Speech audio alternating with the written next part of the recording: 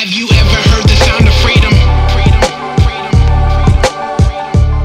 Hello there. Welcome to episode 4 of the Beyond the Battle podcast. I tell you what, I have a total of 3 podcasts. One of them just ended. They all start with the letter B, and I was not kind to myself when I did that. So whenever you hear me pausing at the beginning, when I tell you what episode of podcast it is, it's because I'm trying to remember which name of podcast I'm actually doing. I do currently do another podcast with a good friend of mine, Tyler St. Clair.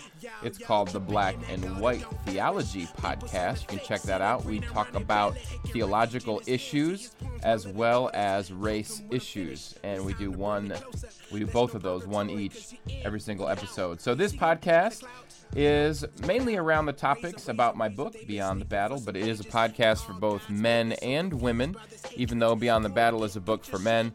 And it's hard to even describe what Beyond the Battle is. It's easiest, I guess you could say, it's a sexual purity book, but usually when we think of sexual purity, we think of that straight up sort of accountability. When is the last time you lusted? When is the last time you looked at porn? And there's a place for those conversations. But for me, where I found real freedom was finding where the gospel meets me and really answers the questions of why am I looking for lust in the first place? Why do I desire porn at all? This isn't how God made me, but I have this appetite for it. So what is it that I'm really hungry for? And then what I find is it's much broader than just lust or porn. It affects married people, it affects single people, it affects men, it affects women. Because really what we're looking for is value. We're looking for acceptance.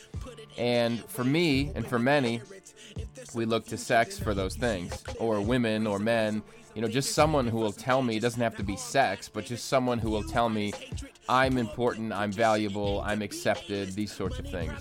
And I found the gospel in Jesus gave me all those things. And there was just a whole nother depth of freedom that I hadn't gotten to. And so that's the best context I can give someone for what even this podcast is about or what Beyond the Battle is about. So I can't do that in 5 seconds. It took me a minute to just do that now. But I'm excited for today's show. Today is episode 4, still getting started and still wanting what I want to do with the first 6 episodes. There are 6 videos for Beyond the Battle, and they're small group videos. What I really hope and desire is men are reading Beyond the Battle, and they're not reading it by themselves. I think if you read the book, that's great. I think it's 1/3 of the fruit that you could potentially see in your life from that material. A second third is you've got to read the Appendix B as you go with it, which is the daily devotional material. That's the Bible. It's scriptural truth. That's the stuff that's going to change your life, not the stuff that I wrote. And then third, to read the book and do the devotional material with other men where you meet weekly or bi-weekly and you go through the discussion questions at the end. And those discussion questions, they go along with videos that I made. The videos can be found at my blog, which is at acrossroads.net/6weeks. I'm sorry. See? There I go again. That's my other link that I'm going to tell you about in a second. At acrossroads.net/beyond videos is where you find the videos, beyond videos. So we're going to do video number 4 today, and we'll get to that in a moment. I guess as a segue to what I just messed up on, the 6 weeks link, those groups I mentioned in last episode of the podcast, they are starting today, actually. So I am doing online video small groups with men. Then we're going to go through my book together, and it's partnering with Covenant Eyes. And tonight, the group is full. It's Tuesday night, which is the day that this podcast will be posted. But there are still a couple openings for Thursday afternoon. So we're going to be going from noon until 1:30 Eastern Time. And if you're interested, go to that site I just mentioned, at acrossroads.net/6weeks. It's $50 to be in the group, but you get a copy of Beyond the Battle, either an ebook, audiobook, or paperback version included. You get a free month of Covenant Eyes. You also get $4 a month off of your Covenant Eyes indefinitely. If you're an existing Covenant Eyes customer, I guess, or if you continue on with the service. And what Covenant Eyes is a accountability software, or it can also be a filter. So you can either have your websites emailed to someone, so I use it, and I have my emails sent to my wife, who have all the websites that I go to, or you can have it as a filter where it actually blocks out the websites that you go to. So I do encourage you to check that out and to jump in Thursday. And once Thursday comes, those groups won't be open anymore. Obviously, once we start, we can't add new people in. But stay tuned, and we'll keep doing these in partnership with Covenant Eyes. And so far, the feedback I've gotten from the guys who are signed up, they're really excited. We've had a lot of interaction even before the group, and I'm just really excited to see what God's going to do with them. So I mentioned audiobook in there, and that's a big piece of news I want to share, is that the Beyond the Battle audiobook is now available. One of the reasons, I apologize for the delay of episode 4. I want to be committed to every other week of getting a new podcast episode out, and I missed last time. Part of that reason was I was recording the audiobook, and my daughter, who's just turned 1 this week, she had hand, foot, mouth, if you're familiar with that. It is awful, and she had a really awful case of it, so we got no sleep, and I'm trying to record this audiobook as well, and it was just a lot going on. So we missed a podcast episode, but the audiobook's done now, and it's ready, it's available, so you can go to southfrancispress.com, and you can purchase the audiobook there, southfrancispress.com. With the audiobook, as any good marketer would do, I want to give you a little sample of what you can expect if you purchase the audiobook.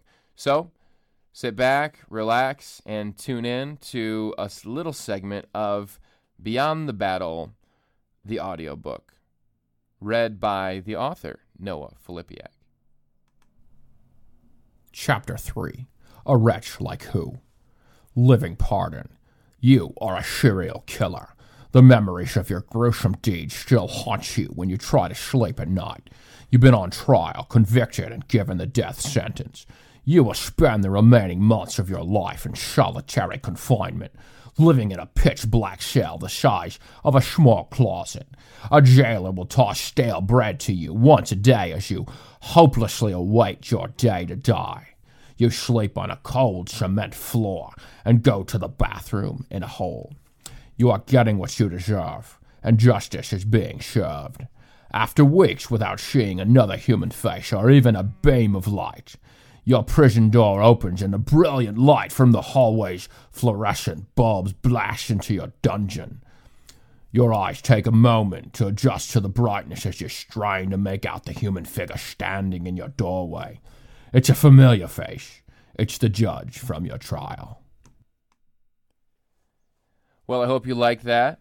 All that drama and intrigue. Just going to let the awkwardness sit in for a couple more moments. Some of you are trying to figure out if that was real. You're still wondering. You're like, is that really what he's going to put out there? Did he really think he sounded like Sean Connery there? Because he kind of sounded like an Australian who was drunk, who was trying to do a Sean Connery impression. Well, that was me recording. I did a little audio sampling before I started recording. I sent a few different voices, I guess, out to some friends who listen to audiobooks and said, which one do you like best? And one friend said, well, I expect you to record in a Sean Connery voice. And so in the middle of recording, which is interesting to sit down and read your own book for hours upon hours upon hours into a microphone, I decided to take a little Sean Connery break and record that for my friend Brett and sent it to him. And since this podcast has been a little dry, as I've told you before, I thought it would be funny to play that for you. So there you go. I thought it was funny. I don't know if you think it was funny. I did. And so that was for my entertainment. And hopefully you had some moments of awkwardness there where you were thinking, oh no, this is awful, and Noah thinks this is good, and he's sending this out to everyone. So that's not the case. But the actual Beyond the Battle audiobook is done and ready and for sale today. That is not a joke, and it is not Sean Connery. So, hope you check it out. And also, big news, we have a mailbag today. I told you how lonely I was, speaking alone into a microphone, missing Tyler. Thought I'd never hear myself say that. But the black and white theology, I have my friend Tyler to banter with. On this podcast, I only have this empty room. So I've asked, and I keep saying we, which I don't know why I do that. There is no we. There's only me. There's no we. I have been asking you for email for our mailbag, and there is email. So let me get to our mailbag. Mail time. Mail time. Mail time. Mail's here. All right. You can email the show Beyond the Battle Podcast at gmail.com. Again, that is Beyond the Battle Podcast at gmail.com. And let me say, for the record, it was very difficult to get an email address from Gmail that made any sense. They were all taken, so I have this very long one. And same with Twitter. Twitter handle for this podcast is at battle_podcast. So you can follow the podcast on Twitter. I'll follow you back, and then you can send in direct messages for the mailbag if you would like to. But Twitter, they only give you a very small amount of characters for your Twitter handle, your name. And it's funny that I ended up having to put at Battle Podcast because the whole point of my book is we go beyond the battle. Like it's a battle, but it's kind of not really a battle. It's a war that Jesus already won, and we learn to rest in him. We don't just fight the symptoms as if it were just a battle. But that's all I had. I tried so hard to get a better Twitter name than that. But so it goes. So that's how you can send in email. And I am very thankful for our first email. It is from Guy. And Guy, I thank you very much. Guy is not a pseudonym, I do not believe. I believe that is Guy's first name, even though this is a book for guys. So Guy asks several questions, 3 in fact, and I'm just going to do the first one for time's sake, and these are great questions, and I will get to the other questions in future episode mailbags. But for everyone else, please feel free as well to send them in. I'd love to hear from you. It gives me more a feeling of I'm interacting with you and that the material is helping and those sorts of things. So, guys, first question is, what does the Bible say specifically about sex in a committed relationship, but where being married isn't possible for family, societal, or legal reasons? Underneath, he says, isn't there a subpoint to his question, I guess? He says, isn't there an appropriate direction? Friendly relational bond leads to emotional bond, which leads to a spiritual bond, then sexual bond. Might be considered to be of God, but that backwards is a sure sign of unhealth, is sinful, and likely not headed towards a great union. Okay, so there's a few things to break down here. One, what does the Bible say specifically about sex in a committed relationship, but where married isn't possible for family, societal, or legal reasons? I'm working on a blog post right now. It's not done yet, but I'm going to address the question, which is similar to this one. It's not exactly the same question, but I'm going to address the question is, what does the Bible say about premarital sex? Because you'll hear people say the Bible doesn't say that premarital sex is wrong, and the Bible does say that premarital sex is wrong. And I don't think it's all that helpful even really to say it's wrong, don't do it.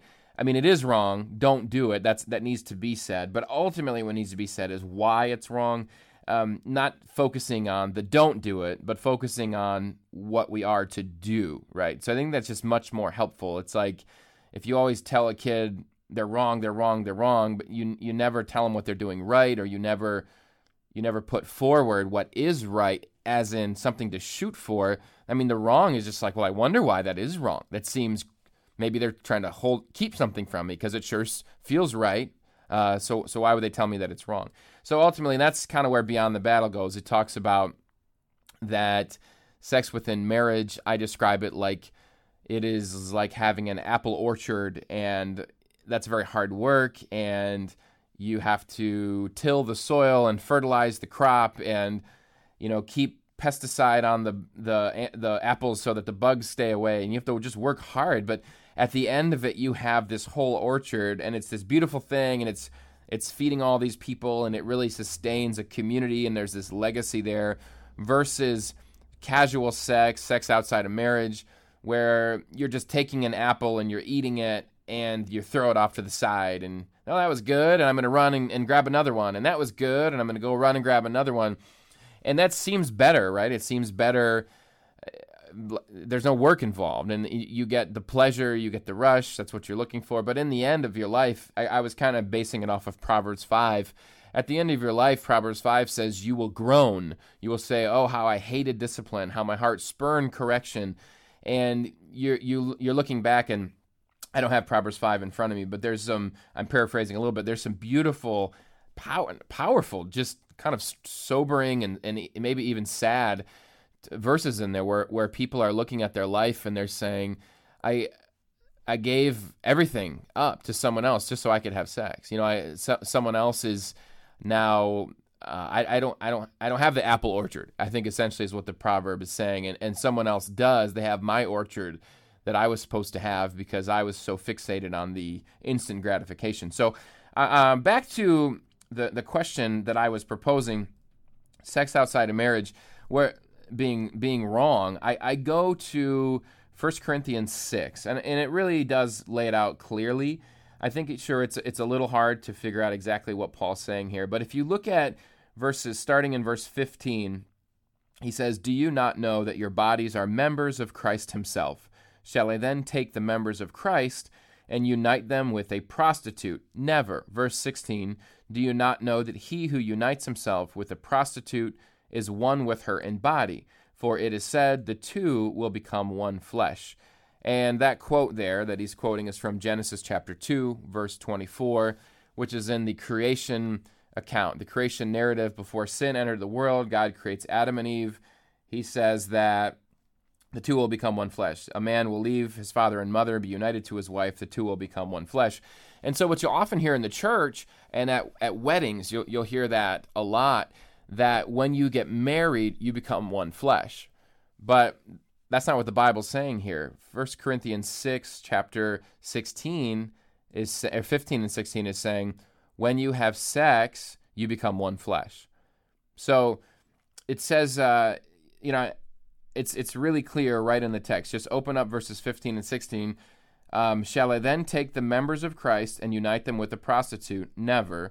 Do you not know that he who unites himself with a prostitute is one with her in body? For it is said the two will become one flesh. So Paul's saying in verse 16, when you have sex with a prostitute, you become one flesh. He's quoting Genesis 2. He's saying that's what happens. You leave your father and mother. You become united with this person. You become one flesh. And it's not just referring to paid prostitution here. Even the word prostitute, it comes from the Greek word porneia, which is the word we get pornography from. It is a wide word. The word in the NIV is normally translated sexual immorality, but it's the same word from the King James Version you may have heard growing up for fornication. Fornication means premarital sex. So porneia means premarital sex, but it means more than premarital sex. It kind of is an all-encompassing word for sexual sin that's sex outside of marriage, essentially. Adultery, lust, it kind of covers the gamut of things. But with that said, and I don't say that to shame anyone. If you've had sex outside of marriage and you're married now or you're going to be married, I mean, I'm not saying, beat yourself up because you've created these one flesh unions with other women or with other men. But what it helps us is to define even what sex is. And that's a big thing that I do in Beyond the Battle. In fact, the video I'm going to show you today, that's what this video is about God's recipe for what sex is. But when you understand that when you have sex with someone, you become one flesh, and Genesis 2:24. Like that's what marriage is for, but it's the sex that makes you one flesh. It's because sex is about more than body parts. And what our culture has done is made it just about body parts. And so back to Guy's question, to answer it directly with that as my context, what does the Bible say specifically about sex in a committed relationship, but where being married is impossible for family, societal, or legal reasons? I'll answer a piece of that in a second, but I want to get to the second thing he asked first. Isn't there an appropriate direction? Friendly relational bond leads to emotional bond, which leads to spiritual bond, then sexual bond might be considered to be of God, but that backwards is a sure sign of unhealth, is sinful, and not likely headed towards a great union. I'll say this, there's people that have sex when they're engaged, and it's because they're engaged. She's wearing the ring, we're planning to get married, and then the engagement breaks off. You're not married until you make that covenant before God, and the way we do our cultural marriage ceremonies in the U.S., at least, is before friends and family, and we make this covenant before them as well. When that public covenant is made, and when that covenant before God is made, which is the spiritual covenant of marriage, then you're married, and then you have the support needed to keep you married. Now, granted, not even that always lasts, but that's how it's designed to be. It's designed to last. And so this idea that, well, we have, I would reject that idea that a friendly relational bond leads to emotional bond, which leads to spiritual bond, and then a sexual bond. This might be considered of God. No, because I think everyone would use that to rationalize sex before marriage. Any Christian couple that's dating, especially, would use that. You're right. I mean, there's obviously a relational bond, emotional bond, spiritual bond, and then that's why people have sex before marriage, even when they don't intend to. And yet, as the Bible says, once you have sex, you are one flesh. And so the way God designed it to work is you're married. You're married when you have sex. Now, I'm not saying, please hear me, like if two 15-year-olds have sex, that they need to get married. That's not what I'm saying. What I'm saying is we need to use God's design to understand what sex actually is, what it does to us. It does something to us emotionally, spiritually. It bonds us to a person with a bond that's meant to last a lifetime, which is why sex is meant to be saved until marriage, because it's dangerous. It's like fire. It is a beautiful, amazing thing when it's in the fireplace or it's in a campfire. It's used the right way. But outside of that, that's why people get burned time and time and time again. So I think the first part of Guy's question is something that is worth talking about a little bit more. So it says, what does the Bible say specifically about sex in a committed relationship, but where being married isn't possible for family, societal, or legal reasons? I would say one thing to say on this is this. First of all, don't use that as an excuse, which you might be doing if you're in this situation, based on the second part of that question. I don't know your family, societal, or legal reason, but I had a conversation with someone recently about this, well, the Bible says one flesh happens when sex happens, because Paul says you have sex with a prostitute, one flesh, like you're married to her. And someone had said, well, just a friend of my church, we were talking about marriage. I think we were getting ready. There was a wedding coming up that I was officiating, and made the comment that that's when the covenant, or that's when the one flesh happened, is when that covenant was made. It was on that marriage ceremony day. And I just said, nowhere in the Bible does it say that how to be married. Like nowhere does it say you have to have a pastor and you have to say these vows and you have to sign this document for the state of Michigan, in my case, that legally makes you married. It never, cultures, Christian cultures, biblical cultures, Jewish culture have done marriages differently all throughout history. I'm not a scholar on this, but you can look up how Jews did a marriage ceremony. There was a ceremony for sure, and that ceremony was a public covenant of that marriage. There was always something more than just, hey, I like you, you like me. Let's just say we're married. Okay, we're married. We're going to have sex now. It's not that, but I think we need to be careful not to give a prescription that God prescribes. This is how a marriage ceremony must be for it to be a real marriage. And so to your question, there are individuals who, let's say, are senior citizens in our culture, and they both are on fixed incomes. And if they were to get married, they would lose their fixed income, and they have no way of working. They're quite elderly. Several of these situations, their spouses have long since passed away, and they're widows or widowers. And I think those are areas of discernment. I don't know each individual situation. I'm not going to give a blanket statement, but I will say that I think when done properly, you can have a spiritual marriage this idea that the county clerk has to sign the piece of paper to make it real. You won't find that in the Bible. I know that.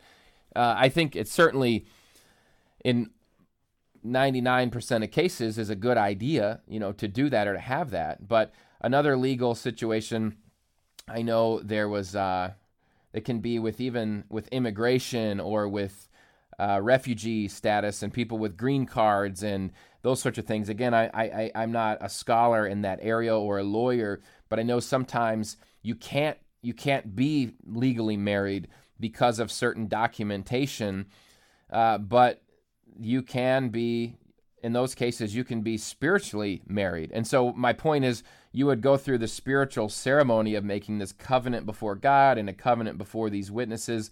It's not just something you do in your bedroom, right, when your hormones are going, oh, let's say we're married. Okay, God, we're married.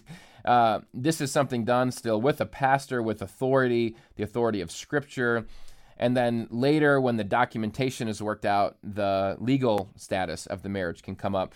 And this isn't what Guy is asking, but I've talked about this before with homosexuality and the whole debate and fight over gay marriage. It just made me wonder, why do pastors have the legal right to give someone legal rights, if that makes sense? So the Bible says that sex is meant for a man and a woman within marriage. And that's just what the Bible says, and that's what I'm going to live by. And I'm a pastor of the Bible, and then I get thrown into this debate of, would you do a gay marriage? And the question is like, well, I wouldn't do a marriage of anyone who wasn't wanting to follow the Bible, right? Anyway, so if like two people were not Christians and they're living together, sex outside of marriage for the same reason, I'm not going to do their marriage, right? I'm not going to bless something that, and I've done marriages where people have had that in their past. We've talked. They've repented, they've committed to living God's way up until, they get married. So that, just want to say that for the record. But to be consistent, I would say, as a pastor, why am I being asked to give you your, tax benefits or whatever the benefits are there's legal benefits to being married. You get tax benefits or you get, there's these legal benefits. And I just think, I'm a minister of the word. I'm not a minister of the state. And I get where it comes from, the history of it, but I think we'd be much better off to let the church do church marriages. And people can go to the county clerk and get legal benefits. The way we're headed and the attitudes of things soon, I'm sure polygamy will be legal and you can kind of marriage. I'm not bashing just gay marriage here. What I'm saying is, back in the 60s when there was a sexual revolution, people started getting divorces left and right. People were having sex outside of marriage left and right. That's when the idea of biblical marriage got, destroyed is a strong word, but that's when biblical marriage broke down. And that's when this idea of the state having a definition of marriage being very different than what the Bible's definition of marriage would be. And that would include even, people that are remarried from divorces. I think you just have to be fair and treat all these things equally. The Bible has a definition of what marriage is, and it includes sex before marriage. And we don't want to talk about these things, but then we get caught up in these debates about gay marriage. And again, the reason this relates to Guy's question is, so you can see this, I have a lot to say when the mailbag question comes in. But Guy's question is really, I think, asking about legal marriage. I mean, he writes in here, or legal reasons, right? Now, family or societal reasons, I would say family reasons, you need to get married. Like, you need to get the county clerk, these sorts of things. But when it comes to legal reasons, I think, again, the two examples of the elderly, fixed income, and look, you can push back on that. I would understand why you would agree, and I don't think it's a blanket statement, but I think there are cases where those people could be married by a pastor spiritually before God in a real covenant and not be married before the state, because they would die. I mean, they wouldn't have, who's going to, are you going to be the one that gives them the $1,500 a month or whatever it is, that they would lose out on if they were to make that decision? So I think that's a valid question, and I hope my question helps with what you were asking. I guess to sum it up, I would say, don't ever use a rationale like that to have premarital sex. The Bible does say premarital sex is wrong, and hopefully I gave you a good reason of why that is. But also, let's not put too much weight on this idea that the state gets to sanction a covenant before God, right? That's I guess the point that I'm trying to make. And I take covenants before God very seriously. I'm not going to just sprinkle, I'm a pastor and I'm wearing my penguin suit today, and I'll sprinkle a little, pixie dust on you today and ask God to bless you, even though you don't live for God, you don't care about the Bible, you've been sinning against God for all these years, and you're going to continue, and by sinning against God, again, I have to preface all these things, so I'm not taking out of context, but we all sin against God. But if I'm sleeping with my girlfriend intentionally, I don't care. I'm not repentant of this. I don't, and then I'm like, hey, marry me, pastor. I want God's blessing. It's like, no, I can't bless that. I can't. It's like when the Israelites were disobedient. You remember all those stories in the Old Testament? And they'd go to the prophet and they'd be like, bless us, prophet, bless us. And the prophet's like, you're disobedient. You're worshiping idols. Like, it's not a magic trick. It's not a magic show. I'm not going to just bless you because you're calling on my name. And there's tons of really sobering passages in the Old Testament there. So I hope that's helpful. I hope I said a few good things in there. Podcast is fun because I'm saying all this as I go. And so probably could have said a few things clearer, but feel free to, hey, you can write in. Did you know that? There's a mailbag. And you can, just like Guy did, you can also write, and feel free to respond. Respond to me. Give me your disagreements. No problem. The email is very long, so get ready. BeyondTheBattlePodcast@gmail.com, and on Twitter @battle_podcast. Hope to hear from you. Let's move on. Episodes are a little longer, now when we have a mailbag, so I hope that's okay. We're going to move on to video number 4. Video number 4 of the Beyond the Battle small group curriculum. And the reason I'm doing this is because as I've led these small groups, I've realized the videos are helpful. I think they're good, but they're not great. They're not perfect. And I made the video, so I kind of know the answers to the questions of the things they don't answer. But there's things that the guys in my group are like, well, that was confusing, or that didn't make sense. So what these first 6 episodes are supposed to be is, if you want to lead a group, keep these first 6 episodes bookmarked, because I want, when you go to do this video in your group, you can have this commentary from me on, here's what I was thinking when I said that. This was a little confusing. Here's kind of what I meant there. So that's the point of these. So here you go. This one is about 5 minutes long. It's video number 4. This is from chapters 8 and 9, and it is called God's Recipe. In Genesis 2:24, the Bible describes sex as two becoming one flesh. And I think the best way to understand this one flesh concept for my brain is 2 pieces of Play-Doh. Check out what happens when I start taking this yellow Play-Doh and the blue Play-Doh, and I start mushing it together. The more you smash it together, the more these 2 pieces eventually become one. 2 things start happening. One is this. Eventually, this yellow and this blue are going to become green. You're not going to be able to tell the difference between the yellow and the blue. What also happens, very different than when you're dating someone, you're on a first date, you don't like someone anymore, you want to back out of this relationship. A one-flesh relationship, eventually you can't tell where one starts and one ends. If I no longer want to be in this relationship, it gets pretty hard to distinguish between where I am and where my spouse is. This is the way that sex was designed to be by God in Genesis 2. I like to think of it sort of like a cake recipe. If you're making a cake, you have a whole bunch of ingredients, and they all have to support one another. You know, you have flour, you have milk, you have eggs, you have sugar. You mix all these things together, and it works. Well, in chapter 3, we talked about how one flesh, a person that goes into this one flesh relationship is actually much more than simply body parts, right? We talked about how a person is made up of strengths, made up of weaknesses, quirks, insecurities, all these sorts of things.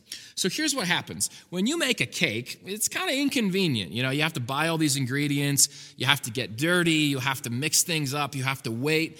And what our culture has said is this. What is it that makes a cake taste good? What is it that makes it sweet? Well, it's the sugar that makes it sweet. So we take the sugar and we separate the rest of the ingredients from this recipe and say, let's just have the body parts. Let's just have the body parts, and that's what sex will be. It would be like this. Instead of putting two flesh and making one, you could kind of have a man and a woman and just say, you know what? We're just going to take a little bit of what makes a person, a little bit of what makes a person, and it's just the body, and we'll just put the body together, and yeah, these two things will become one. But meanwhile, the rest of you is unscathed. But what's ironic about this, while this is the definition of sex our culture pushes on us, and really we become addicted to, our culture still wants the best of both worlds. Our culture wants to separate ourselves from the act of sex so we can just have sex with whoever we want. But really deep down, people still want this one flesh relationship. So what's funny about this is you can see culture trying to have the best of both of these things. Look at the top 5 Billboard charts for this year, for example. In the top 5, you have this romantic song by Ed Sheeran, Thinking Out Loud. And in it, he's singing to his wife, and he says, "Darling, I will be loving you until we are 70. Now, that is a one flesh love, right? He's like, when I don't have any hair and I can't play the guitar anymore and your legs don't work, we still are going to be in love. And our culture swoons. We love that. We crank the radio up. The very next song on the radio is Maroon 5's song, Animals. And you have Adam Levine singing, "Baby, I'm praying on you tonight." He's not praying for, he's praying like a predator.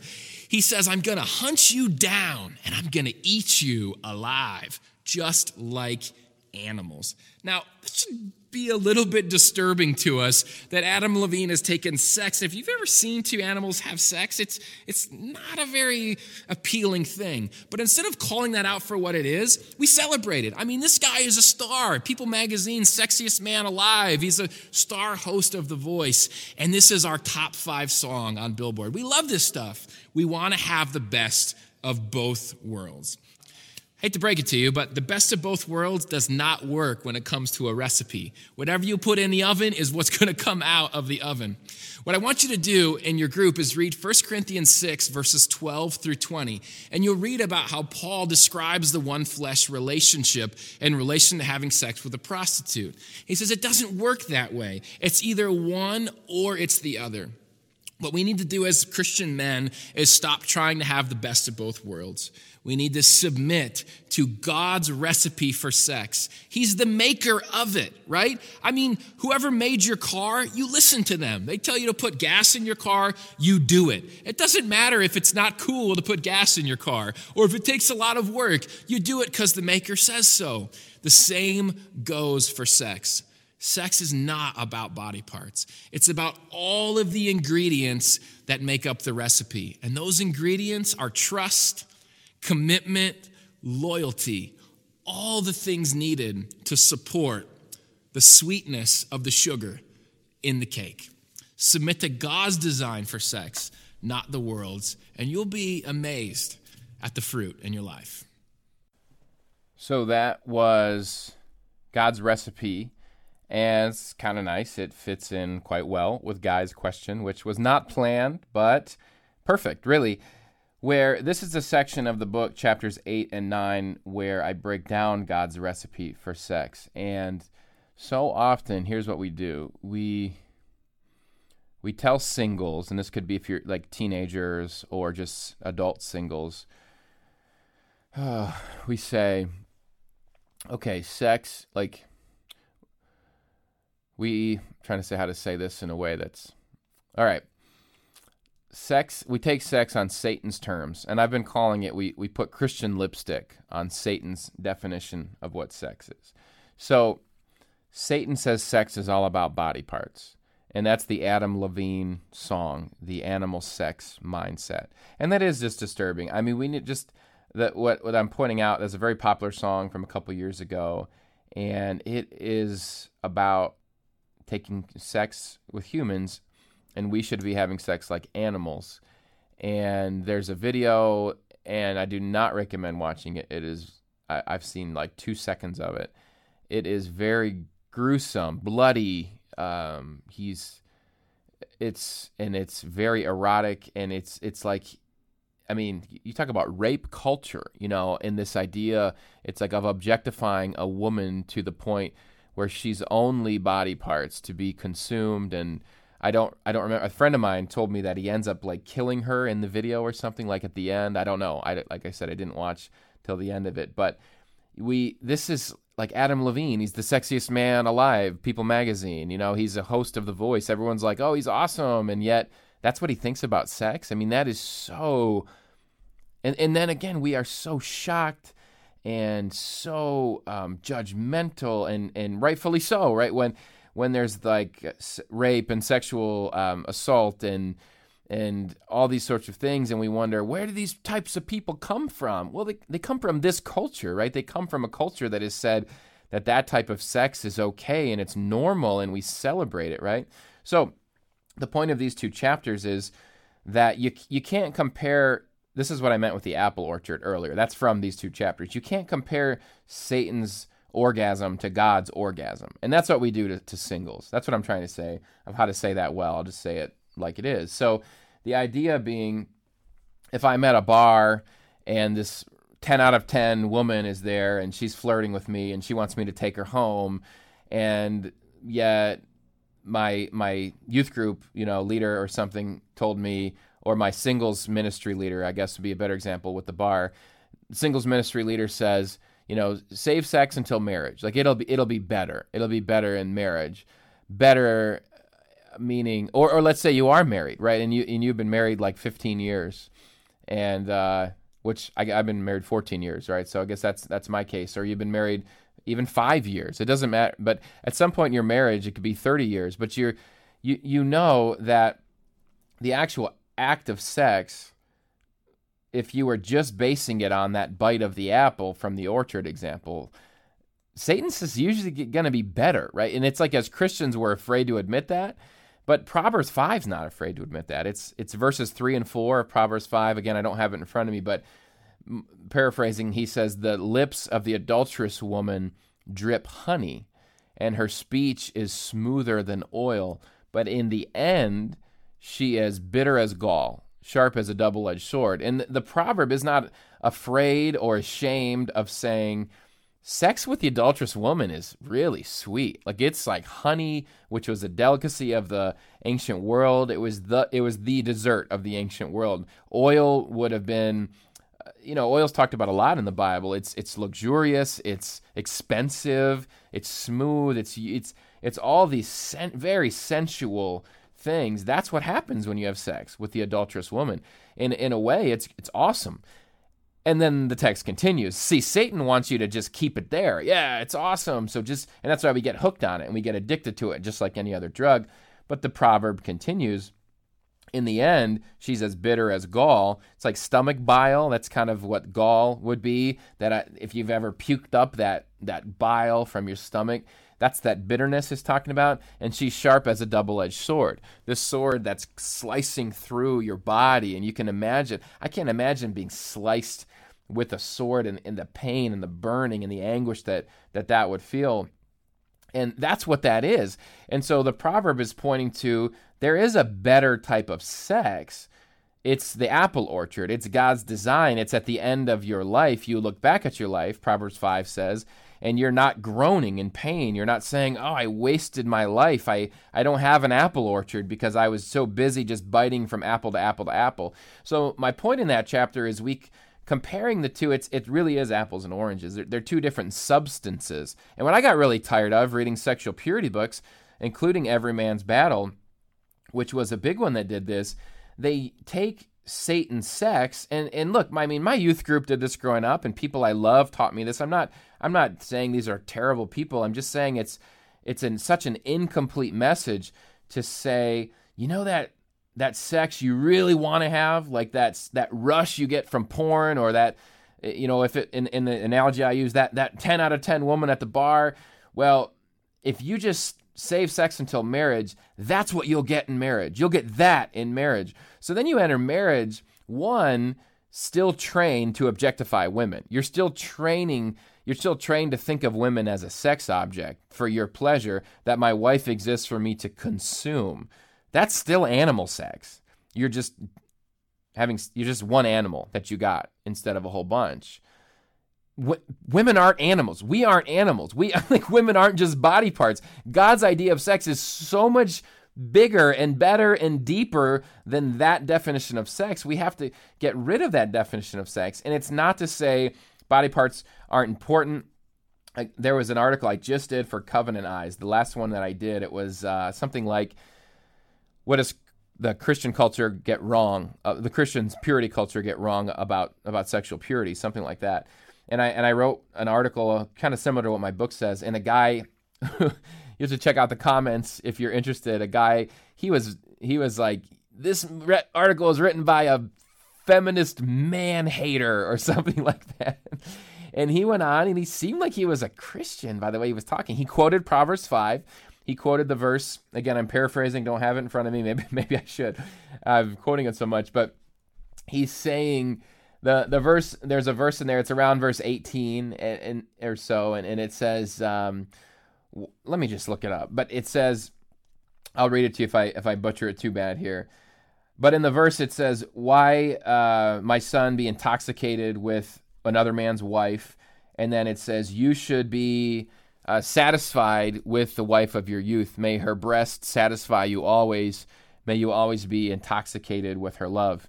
I'll open it for you here in a moment. As soon as my see, the problem with phone Bibles is they take a while to load up. So full confession, I am looking this up on a phone Bible. But anyway, to his point, he was saying, well, that text says right there we are allowed to objectify our wives, like, because it says breasts in the text. And let me read it for you. It is starting in verse 18. There it is. Proverbs 5:18. May your fountain be blessed. May you rejoice in the wife of your youth. A loving doe, a graceful deer. May her breasts satisfy you always. May you ever be intoxicated with her love. And what he was saying is what I just said. You know, you can objectify your wife. And if you look at that text, it's very clear that may your fountain be blessed, may you rejoice in the wife of your youth. If you're telling someone, may you rejoice in the wife of your youth, is that person young or are they old? When you're 15, do you rejoice in your youth? No, you don't, because you're young. You know, when you're 20, do you rejoice in your youth? No, because you're young. Let's say you went to college, in whatever age you are now. I'm 35. I can think back and rejoice of my youth, of my college days. I can think about them. You know, I can think about the friends I had, the community. And in my college days, let me just say this: they weren't filled with sin and drinking and like secular kind of. I mean, I went to Christian college. I had an awesome college experience. Christian community, like my best friends for life. Yes, playing way too much Madden, you know, like getting really bad grades because we all played Madden together, and we wouldn't let each other leave the room because you had to finish your game. So you had to go to class, but you had to finish your game because the next guy couldn't play his game until the week was over. So and then I met my wife, and she scolded me for how bad of grades I got, and I was going to flunk out of school, and so I had to stop playing video games. But nonetheless, my point is, that's what it means to rejoice in your youth. If you're at your 50th wedding anniversary, you would rejoice in the wife of your youth. You would rejoice that this woman has been with you, or if you're a woman, this man has been with you for the last 50 years. And in this context, when it says, may you rejoice in the wife of your youth, a loving doe, a graceful deer, may her breast satisfy you always. May you ever be intoxicated with her love. It's actually making the opposite point this guy was trying to make on my blog. He was saying, this text is telling me I can objectify my wife's breasts. And the idea of objectification is what? That it's about the object, that it's about the breast, it's about the size of the breast, the things that, porn has taught us, or this objectification culture has taught us. And so I'm not getting married because I love my wife. I'm getting married because I love breasts. That's a big difference, right? And she just happens to have them. That's objectification. That is Satan's definition of sex. And while it was not intentional, the Everyman's Battle book taught me that. It said, bounce your eyes from these other women, don't objectify them, don't turn them into objects, turn them towards your wife. And it didn't say it this way, but what it did to my heart was, you can objectify her. She's there for you to consume. So the first 3 years of my marriage, it's why I wanted a divorce, because I was seeing my wife as an object for me to consume. And a lot went into that. And I talk about that in detail in Beyond the Battle book. But the point is, what this text is saying is, no matter what age your wife is, no matter what size or shape her breasts are, may you always rejoice in her just like you did on your honeymoon night. So I was 21 when I got married. My wife was 22. Now, we got married quite young. But whatever age you got married, you were younger than you are today, right? And most likely your wife's body, or your body for that matter, but in this case it's talking about a woman's body, which is the most objectified thing in world society today. Your wife's body's not going to look like it did on your honeymoon night. If you've had kids especially, but just age, and even if she's kept herself in shape and all these kind of things, she's still going to become, if you're objectifying her, she's going to become mundane. If you think about it like animal sex, why do you think you're so allured to pornography? Why do you think you're so allured to the woman at the bar who wants to take you home? Because you want variety, because you're thinking of it as body parts. You're thinking of it as about you and getting your needs met and these sorts of things. So what this text is saying is, no matter what age you are, your wife's breasts, they're a gateway to intimacy. They're a gateway to something that's deeper than what they are on their own. They're not just body parts to be objectified. They're a part of a whole person. And so back to the video, that's what the video and the Play-Doh analogy is meant to describe, that sex brings two whole people together. It's all of what makes up a person. And the most humanizing thing we can do is honor sex within marriage and marriage alone. What is dehumanizing is when we take out the commitment, we take out the trust, we take out all the vulnerability that's there, and we make it about the body parts. That dehumanizes someone and says, you know what, you're not worth my lifelong commitment. You're not worth, you can't trust me. I'm not going to hold you when you fall. The whole richer or poorer thing, sickness and health, no, I'm not doing any of that. Let's just have sex. Let's just be body parts together. And that's dehumanizing. It's taking someone who's a human being and it's turning them, in how Adam Levine says it, into an animal. How I'm saying is it's turning them into body parts. Body parts are objects. You could chop off your hand, and that hand would sit on your desk, and guess what? Now your hand is an object, right? It's not a part of you. What makes you is more than just your body parts, right? And so we have to totally redefine what sex actually is. We have to completely reject Satan's definition of sex. We have to figure out what God's definition of sex is. And that's really what the middle part of Beyond the Battle is meant to do and to be. And so, I hope that's helpful to you. Again, Beyond the Battle is written to men. Women have asked me to write a book for women. I think there's a lot of things in Beyond the Battle that will help you if you're a woman.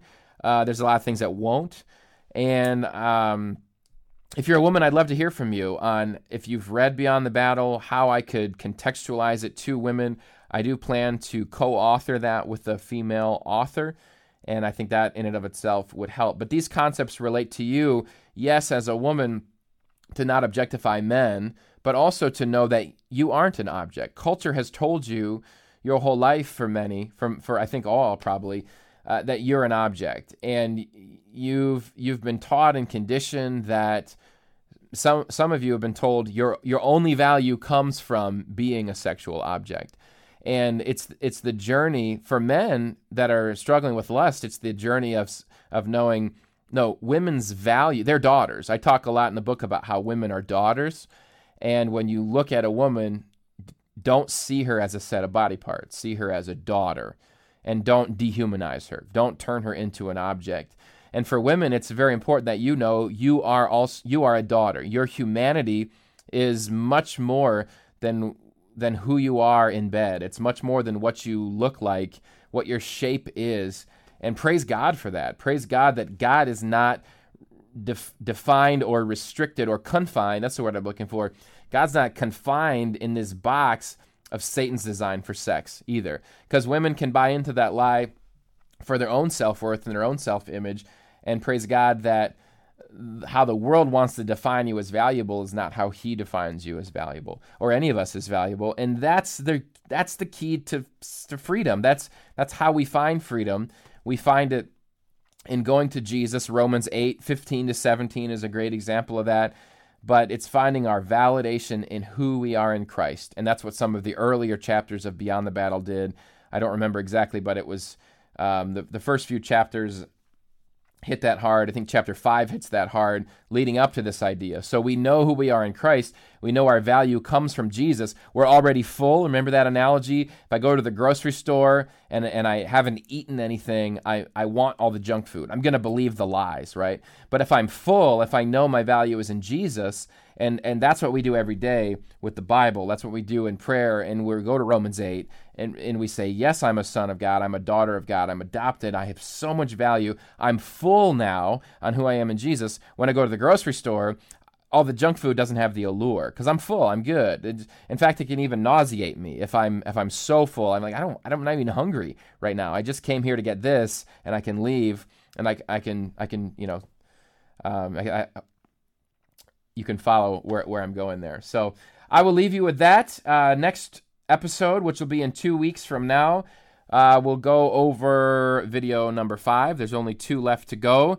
And then we'll do mostly mailbag stuff from there. I want to talk about some other topics to come. I want to help you with how to spend time with the Lord every day so you can soak in these things to be full on Him, that you're less hungry for them in other places. But honestly, great question from Guy today. If you have other questions, please send them in, and we'll talk about anything you have questions about. This podcast, I've said this before, but I want this to be a safe place for you to ask questions. The church should talk about these issues more than they do. But honestly, even the church, like, I always feel bad.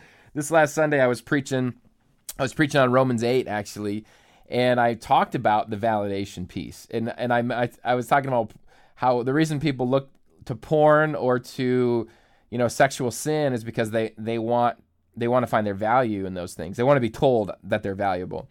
And I'm looking around, and we have kids' church, and look, we want our parents to send their kids to kids' church, because in the service, we're going to talk about stuff like sexual sin, because that's what we deal with, right? And that's what the Bible deals with. And this visiting family, they had their kids in there, and I'm just thinking, oh boy, like they're these poor. And it wasn't anything rated R that I was talking about, but I don't know if a family wants to explain to their 4-year-old what pornography is and all those kind of things. But my point to that is, for whatever reason, you need a place you can ask questions about sexual sin.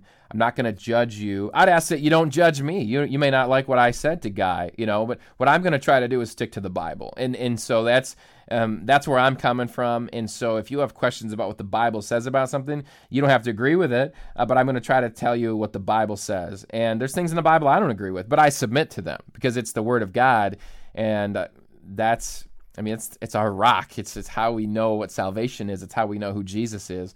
So I'm going to submit to those things. So that's what I'm going to do. And I would love to have those conversations with you. So until next time, I don't really have a good tagline for this podcast. I have a good one on black and white theology now, where I like to make fun of Tyler a little bit. So, but I know, and this is a more serious podcast, I think, than that one. What I've been saying, and I don't have it verbatim, but just this idea that I want you to know as you go, there is a deeper freedom out there. There's a deeper freedom than just telling yourself, don't lust, don't look at porn, don't do it, behave. But I want it so bad, I want you to know there's a deeper freedom out there, and praise God for it. It comes from the gospel. We can find that deeper freedom together. I praise God for the opportunity. Thank you for listening. And that you want to be on this journey, and that we can be on this journey together. So I will not see you in 2 weeks, which is what I always say. I will talk to you in 2 weeks. Until then, check out the audiobook, southfrancispress.com. Get yourself an audiobook of Beyond the Battle. And again, you have about 2 days until closing time for the 6-week small group. So Thursdays at noon, the next 6 weeks. Love to have you jump in as a late addition. Go to attacrossroads.net/6 weeks. Talk to you next time. Raise them. They've been sleeping for some ages. Now all God's babies so confused by this hatred. Pulpit preachers shouldn't aim to be A-list. Money probably long, but short is with your days. Have you ever heard the sound of freedom? Have you ever heard the sound of freedom?